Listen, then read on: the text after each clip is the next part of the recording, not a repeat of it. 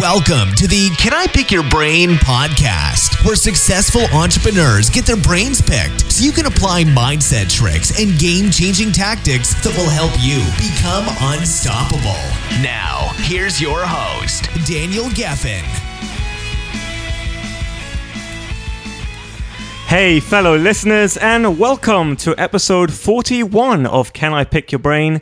Today, I'll be picking the brain of Matt Miller. Matt is the founder of School Spirit Vending, a franchise vending machine business that has done over $12 million in sales and has helped schools raise over $3.5 million. Today, School Spirit Vending's fundraising program is helping thousands of schools across the US raise money while providing a profitable business opportunity for those seeking personal freedom and added financial security. Matt, welcome to the show, and thanks for letting me pick your brain. Hey, Daniel, thanks for having me on, man. This is awesome. Absolutely. By the way, in the intro, the reason why I hesitated there was because I have in my, I have there in the country. It's helping thousands of schools across the country, and I realized I don't live in the US. I live in Israel, so I kind of, so I changed it to the US last minute over there. But you have one hell of a story, Matt. In fact, you were an Air Force pilot for 9 years. Can you tell us a little bit about why you decided to become a pilot, and also why did you stop? Daniel, it's funny. It was not something that had a whole lot of forethought as part of the decision. I was in high school. I was in my junior year, and I still hadn't figured out what I wanted to do for school. And a friend of my father's mentioned the Air Force Academy, which is a military college, much like West Point or Annapolis in the U.S. And I'd never heard of it before, but he piqued my interest. I decided to look into it, and I had been doing all the right things academically and extracurricular-wise to where I was really a perfect fit. So I ended up going to the Air Force Academy, not because I wanted to be in the military, but because it was a full ride scholarship, essentially. It gave me the opportunity to go to school in beautiful Colorado instead of in Illinois, where I grew up outside of Chicago. And so the whole military thing was just kind of an afterthought, to be honest. Now, when I got there, it was a rude awakening. Oh, really? Showing up for basic training and all those type of things. But I adapted over time and ended up doing well. When I got to my junior year at the academy, we had to decide what our career path was going to be. And I found out that if I was medically qualified to fly and didn't want to be a pilot, I had to go talk to the 3-star general who was in charge of the academy and tell him why I didn't want to be a pilot. And I didn't want to sit in a 3-star general's office, so I became a pilot. You're kidding me. I mean, that's how silly it really was. Looking back on it now, I'm grateful for all the time that I had. I got a chance to do things at a very young age that most people could only dream of doing. But unfortunately, it was not some big master plan. Matt, how old were you? Let's see. I would have graduated from the academy at 22, I would say. So, at 23 years old, I was, flying in the Air Force. Whoa. That's really... What was it like the first flight you took? That's what I would be interested in hearing about.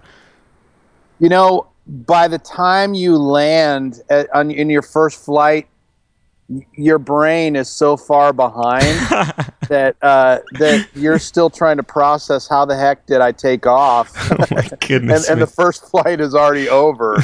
I was an instructor pilot for 5 years after my year of training, and that was one of the things that we had to constantly talk to the new students about is, hey, listen, you're going to be way behind these first couple of flights. Trust me, your brain will catch up. But there's just so much new coming your way initially that it's a good thing that you've got an instructor pilot there with you. Let's put it that way. Right. You must have made your parents really proud, though. I mean, for them to say, "Oh, my son's in the Air Force," Yeah, I mean, it was pretty cool. Everybody in my community new, and when I'd go home for holiday and all that, it was pretty cool to be back, because I had done something that very few in my lifetime anyway had in the area that I grew up. Right. Do you think that being an Air Force pilot has helped you in your business career? I would say yes, definitely. Of course, the two are very, very different. But as a pilot, you live and die by the checklist. And, you've got to literally have a checklist that is strapped to your leg as you're flying, with all the critical and emergency action procedures and checklist items. And so there's a before taxi checklist. There's a before engine start checklist. There's an engine start checklist. There's a before takeoff.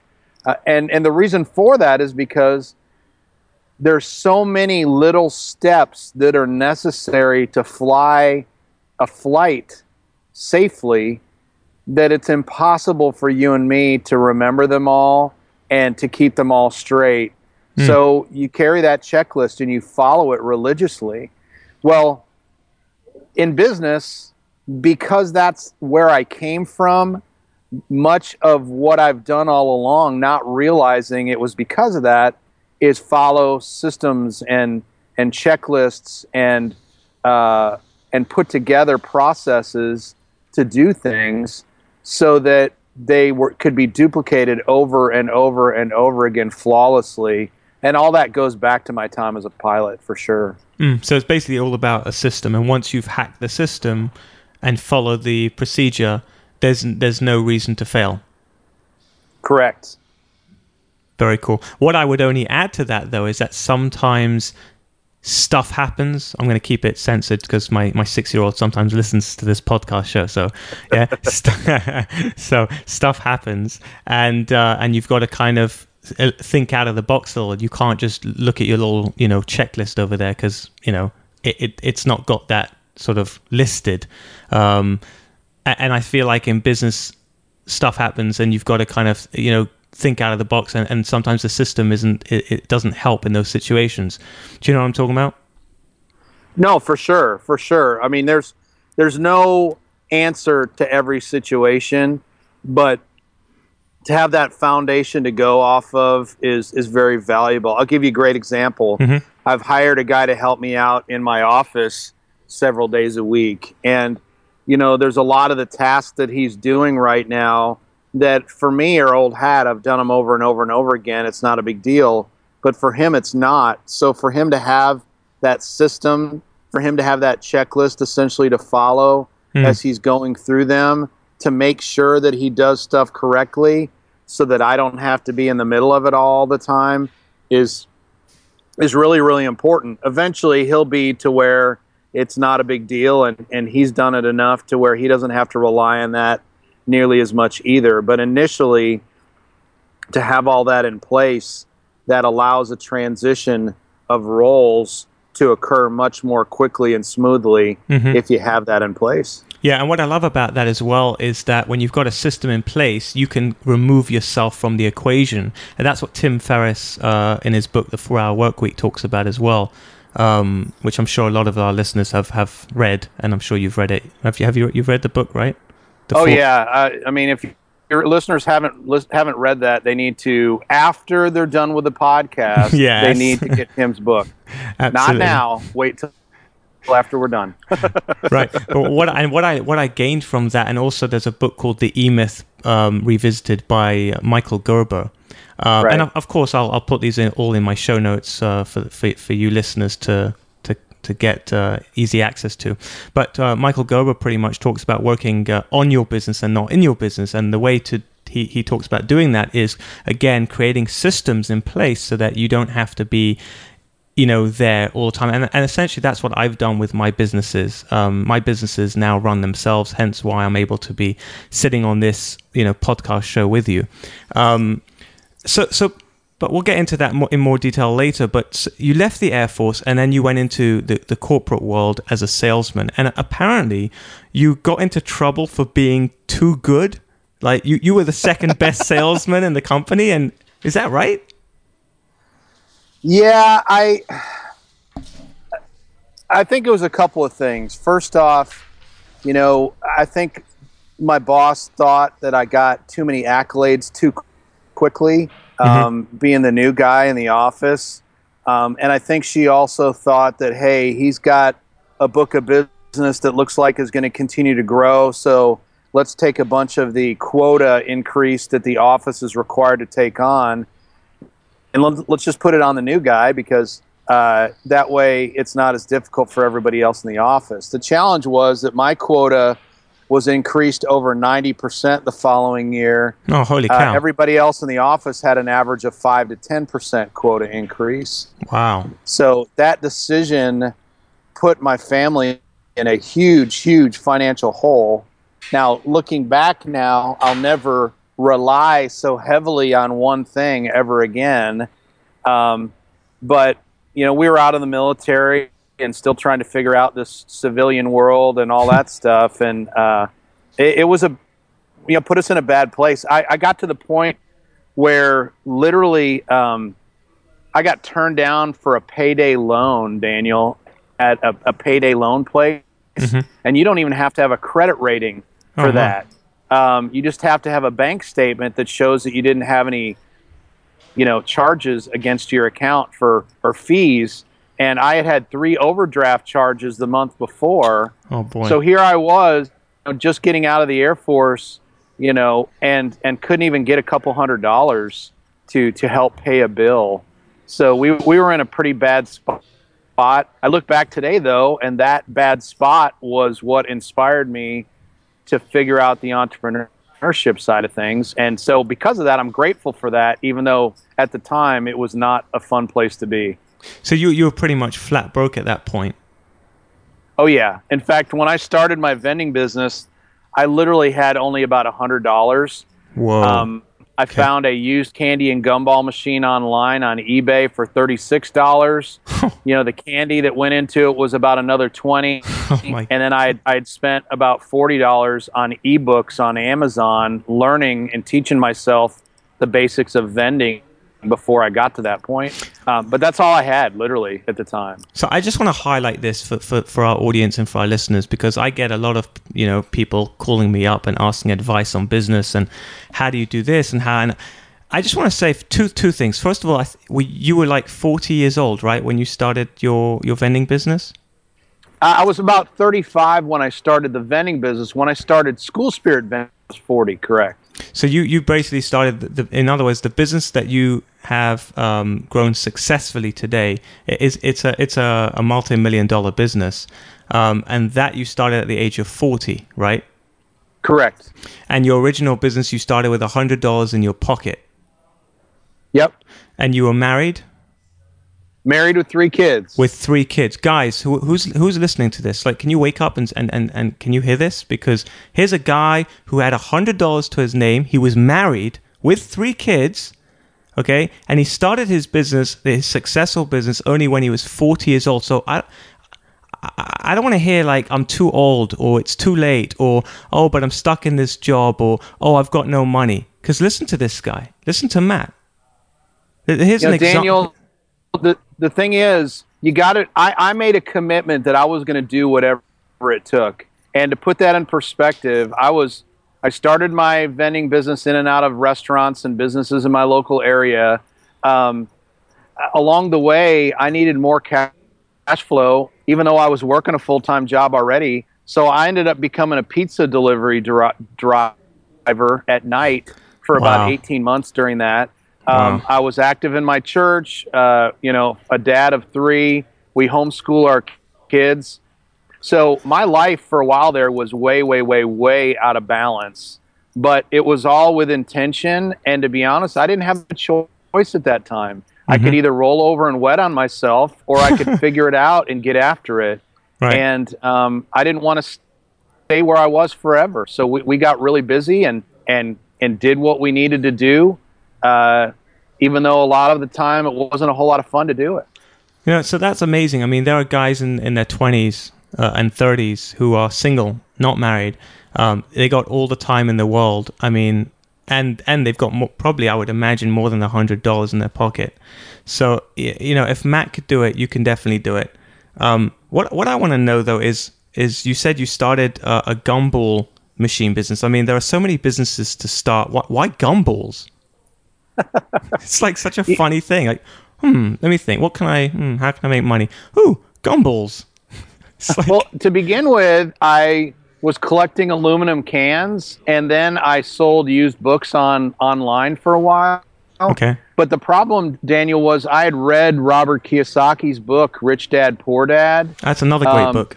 And then read Tim Ferriss's book later. But I compared everything I was doing to Kiyosaki's thought process as far as passive income. Mm-hmm. And so even though those businesses that I did short term helped for a season to provide for my family, they weren't something that I wanted to do long term, and they weren't creating that passive income because lifestyle was what I was really looking to create. And so I did them for a short period of time, but I kept looking. And I had a good buddy of mine from church one Sunday mention that he and his young daughters had bought a couple of gumball machines. And I remember that conversation, and I was like, it's going to take a lot of gumballs for me to get out of the situation I'm in. Yeah. But the beauty of that is the machines do all the work. They do all the selling. So I could keep my corporate career, continue to do what I needed to do full time to provide for my family, and then slowly but surely, as time and as capital allowed, put my vending business together on the side.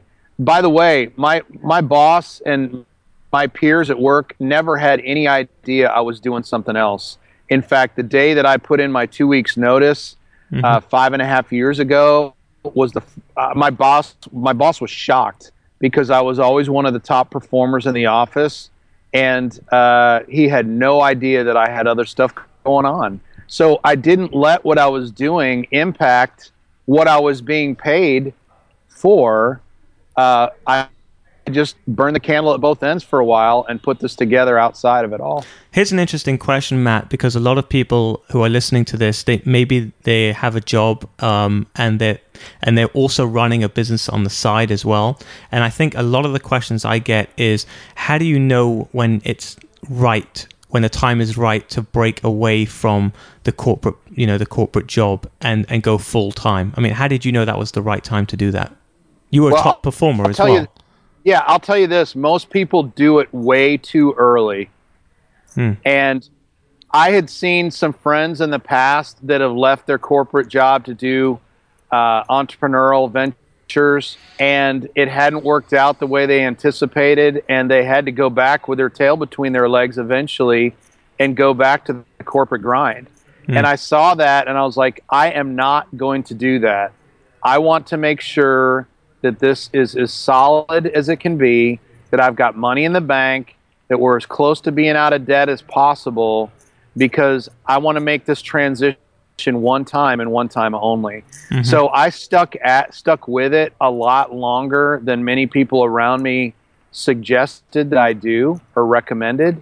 I was making about 5 times more on the side as I was full-time take-home pay when I walked away from my corporate job. Wow. Because I had a big responsibility. It wasn't just me. It was Amy and the 3 kids. And so I needed to make sure that I did it right. And we still struggled for the first couple of years, even in that scenario. But I would encourage people to stick with it longer than you think you've got to do. Just gut it out. And make sure the timing is as right as it can be, so you don't ever have to go back. Well, and not only that, but you started the vending business back in 2007. So when 2008 came along, that must have been rough, no? Oh yeah, it was brutal, because our revenue numbers, in my restaurants and all that, with my traditional vending business that I started initially, went way, way, way down. That's one of the reasons why we started SSV, was because I was looking for a revenue that was more stable. And when the economy took a hit, there weren't as many families and kids going out to businesses that I had equipment in because they were staying home because they didn't have the money.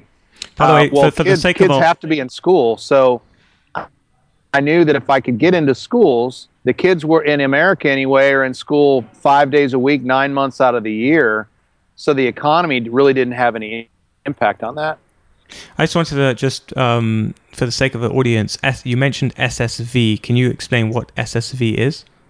Yeah, so SSV is School Spirit Vending, and that's the business that I run today. It's a franchise. We're in several thousand schools here in the U.S. currently, looking to expand outside of the U.S. later on this year.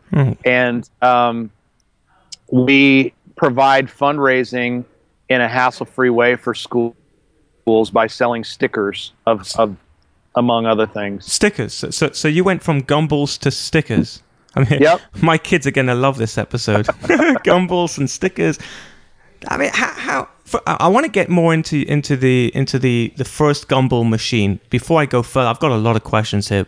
It's very exciting, but I don't know if it's because of the gumballs and the stickers, or the Air Force One, pilot. But can you describe the first gumball machine you purchased and where you put it, and because I really want to get into sort of like someone who's really just starting out, starting from scratch. What did you do?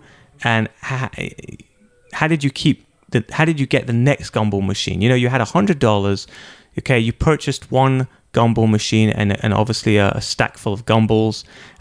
You probably looked at it and thought, well, how much can I charge for these gumballs already? How much money? Like you mentioned it earlier, how am I going to support my family with I don't know, what do you charge, a quarter for a gumball? Yeah, a quarter a gumball. The machine was used. And I had, like I said, bought a couple of books on Amazon and had kind of taught myself the basics of vending. I'll never forget, I picked up that machine from a gentleman across Houston. We were living in Houston at the time. One Saturday morning in my little Honda Accord with my two oldest kids in the car with me, and picked his brain a little bit. And then the next Monday, after I got done with work, I literally went out and started going door to door from business to business, trying to figure out how to get that machine placed in a location. Do you remember how many businesses you knocked on before you got a yes? It was probably 20 or 30 to start with. I really didn't have my pitch down at the time. Mm-hmm. There was a lot I needed to learn about the area and business owners and what their thoughts were and all that. Of course, the numbers got better over time, but I ultimately ended up getting my first location in a karate studio on the northeast side of Houston where I lived. And it was funny because those size machines normally don't need to be serviced but every 6 or 8 weeks. But after 2 weeks, Daniel, I was chomping at the bit wanting to know how well the machine was doing. Right. And so one Thursday night, I went by the karate studio. It was packed with kids taking karate classes. I put the key in the machine and opened it up, and their quarters literally spilled out all over the floor. Oh, wow. And That must have felt amazing. I was like, holy smokes, this thing actually works. I think you were about to say something else there, right? Yeah. So thankfully, I was able to take that money and then go back a week or so later, had a few dollars I could pull from my paycheck. The guy that I'd gotten the first machine from had several, so I went back and bought a couple more from him then. And I literally, with cash flow over the next year and a half, put this thing together. To give you an idea how creative I had to get, about a year into it, I had some guys tell me about sticker machines and this and that, and I had never used one, but I figured, what the heck, I'll try getting involved in the sticker business. So I lived in Houston. Tulsa, Oklahoma is about an 8-hour drive north of Houston. And on eBay, I found a guy who had 2 sticker machines that were brand new that he was wanting to sell. I ended up being the winning bidder. He wouldn't ship them, so that limited the amount of people that were interested in buying them.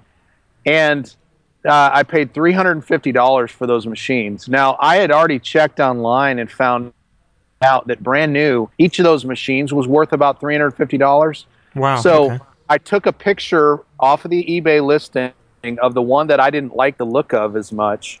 I set up my own eBay listing, and within a couple of days of winning that other auction, I had sold one of the machines for $350. So when I made the trip to Tulsa, the two machines were already paid for. I just had to pay for gas and for my time. That's amazing. I went and picked them up, brought them home. 2 days later, the guy who bought the one from me there in Houston came and picked up the one machine, and I started in the sticker business, having my first machine cost me virtually nothing, because once again, I didn't have a bunch of extra money. So I had to get really, really creative. And in fact, that first machine is still out in one of my schools today, still producing, bringing in revenue, month after month after month. How much do you think? 12 years or so later. How much do you think that machine has made for you in total? Wow, probably $10,000. And you bought it for practically nothing. Correct. How many of these machines do you have scattered around the US? Well, our team of franchisees has several thousand of them out there. Wow, I work in and out thousand. Holy cow! Yeah. That's incredible. And how many franchisees do you have? We've got just shy of 70 today. So 70, that's amazing. So you got 70 people basically working their butts off, and you're cashing in. Well, they're cashing in the most. I'm saying they're cashing in, but you're cashing in. I get a small royalty from what they do. And, of course, we provide all the support and the systems and everything, the product and all that for the team. So it's a win-win. They take the majority home. I get just a small piece of everything they do because I put the system together and took all the risk at the very beginning. But why go from gumballs to stickers? I mean, isn't it the same? Why? I don't get the transition. The main thing was that candy and that type of thing in the school environment is not allowed. So, and I was looking for something that would allow me to do business in the schools. And in the U.S. anyway, most of the schools have a mascot, and they've got a logo and team colors and all that they kind of rally around. So the whole idea was to create custom mascot stickers for the schools that's smart. that would go in our machines, and that was kind of the foundation of it all, and is generating and increasing school spirit and raising money for the schools at the same time. So first of all, how much money can you make already selling stickers to kids? Well, we've sold 32 million stickers in the last 9 years. Holy cow. 32 million stickers. Oh my goodness. And also, what do you mean when you say you raised money for the schools? How are you raising money for the schools? If the kids are buying the stickers, you're getting paid the profit. The schools get a portion of the revenue that comes out of the machine in exchange for allowing us to set up business there. Wow, so that's a real win-win-win situation. You're gaining, the kids are gaining, the school's gaining, everybody's happy. Correct. Oh, I love it. And you mentioned earlier also about getting the kids off the street. I mean, how do you manage? What did you mean by getting the kids off the street? Well, I got the idea because I had some kids come knocking on my door selling me stuff to raise funds for their local school. And the kids were about the same age as my kids. They didn't have any adult supervision. And I thought it was odd that here were kids, knocking on strangers' doors around the Houston, Texas area, essentially being salespeople for the school. So that was one of the, things that went into my thought process is, maybe we can get some kids off the street by bringing more of the fundraising in-house. And so that's where the whole idea came from.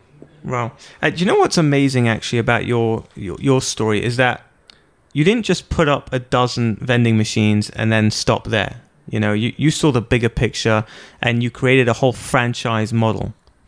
What would be your advice to the people listening who would like to create some sort of a franchise model so they can basically exponentially scale their businesses? The first thing is you have to prove concept. You have to prove viability and profitability. I think too many people, they come up with an idea and the first thing they want to do is franchise it. Well, you got to remember, you're then asking people for their money to buy into your concept, and they're not going to buy into it blindly. So make sure you take time to prove your concept works and that it's profitable and that you have a track record. I was in business for 7.5 years with SSV before we became a franchise. So we've only been franchising just shy of 1.5 years. Oh, wow. Before that, we had a distributorship and licensing model, which isn't as structured here in the U.S. We found out that there was a bunch of states in America where we really needed to be a franchise to do business there. And as we were expanding, it became necessary to make that transition. But we had 7.5 year track record. Now, I'm not saying that you need to wait 7.5 years. I could have become a franchise if I had thought about it, probably at the 2 or 3 year point. But the reality is you've got to prove concept and not just have an idea, because people aren't going to pay you thousands of dollars to be a part of what you do unless there's proof that they have the ability to make money with it as well. Let me ask you a question. I think a lot of people who, they understand the franchise model, but sometimes I guess they think, well, why would I give a portion of my business to somebody else when I could be making the profits that they're making? You just said you're only getting a small piece of the pie. What do you think about that? Why would you give away a piece of your, pie to somebody else? Because we shorten the time to success. See, our franchisees don't have to go through all the struggles, the ups and downs, the figuring of this whole model out. No, Matt, I'm talking about the other way around. I'm talking about not why they buy. I get why they buy into you, because they're getting a business in the box. They're basically getting a full-fledged business ready to go off the shelf. But for you, why are you giving away your potential profits, right? Saying you could technically scale it out on your own without the franchisees, and you could be getting all of those profits for yourself. Why would you? I saw a guy, Daniel. He owns he's the head of a company called Coinstar here in America. I'm not sure if they're anywhere outside of the U.S., but anyway, when I saw him on a TV show here years ago, I'll never forget. He was dressed in a suit. He had the cufflinks. He had the tie as tight as it could be. At the time, the company was a $100 million company, and I don't know him. This is all just my speculation and my gut feeling after watching that interview. That business owned him, and I didn't want a business to own me. I didn't want to have hundreds of employees. I didn't want to have to deal with all that. And what I found along the way is that owners take much better care of things than employees do. So why not set up a model to where owners, that being the franchisees, can share in what we do? Yes, it's taken me longer to get where I want to be, and it isn't nearly as profitable for me with my franchisees as it is in my own schools that I still have to this day. But scalability is much more simply accomplished. And once again, my whole goal was to have a lifestyle. I'm talking to you right now outside at a pool at a hotel in Austin, Texas. The family, we're on a vacation right now before my 2 oldest go off to college for this semester. And I didn't have to ask anybody if I could go. I didn't have to do anything except for coordinate the schedule. Right. No, that's incredible. Did you ever have any, I can imagine you probably had people wanting to compete and wanting to also do something similar in the schools. I mean, it sounds like a great business model, and I'm assuming you weren't the only one doing it? Did you have any turf wars or any competition to deal with? We've got some that's popped up here and there. Most of the time, they're just single operators that have a very small business, and there's plenty to go around to where we try to coexist peacefully with folks and not tread on their area and vice versa. And we've succeeded very effectively so far in doing that. Mm-hmm. Because the goal, once again, is to develop stability of a business for all of us, and the competition included. So we've willingly coexisted with them. In fact, we're their supplier for some things, and they're our supplier for other things, believe it or not. So we've found a way to coexist very effectively. It's amazing. And how could someone listening to this who is growing a business, let's say they're selling insurance or even a consultant, how can they apply what you've done in your vending business to their businesses? First off, the systems, like we've already talked about, Daniel, if they want to scale and they think that the whole franchise idea is possible, the systems are even more important, because you're selling those systems to a potential, franchisee on down the road, like you said, a business in a box. So you've got to make sure that your business has the ability to scale in that way, that what you're doing is special enough that people would want to pay for it. I never thought in my wildest dreams that people would want to pay to be a part of what we do today. But mm-hmm. It's amazing. We've got a pipeline of people that we're interviewing right now, a mile long, in parts of the U.S., because people get excited about the idea of doing a business that can help out in their local community, a business that only takes a limited time commitment to build, so that folks have the opportunity to continue with their career for a period of time, if they choose to, or just to do this on the side, forever, is really up to them. But to have a secondary income stream that they don't have to jump off a cliff and hope they survive as purely an entrepreneur is very appealing to people. We also spend a lot of time, my family has been very, very involved in our business from the very beginning. And so our whole business has evolved around families and putting together businesses as families. There's a lot of folks out there that would love to do something with their kids. And, of course, their corporate career and other things that they do, the kids normally they're just not a part of day-to-day. They're not really welcome. We're trying to teach multi-generational entrepreneurship with what we do. And there's a lot of folks out there that has a huge appeal to them because of that. Well, I can tell you right now that I would love my son. He's 8 years old. My oldest son is 8 years old. I could see this business for him. I mean, going into his school and starting with a little vending machine. I mean, that would be amazing if I can get him to do something like that. And instead of playing Angry Birds or whatever they play these days, it's like let him make some money at least. And he wants an iPad, so let him earn the iPad. Let him work for it. Let him.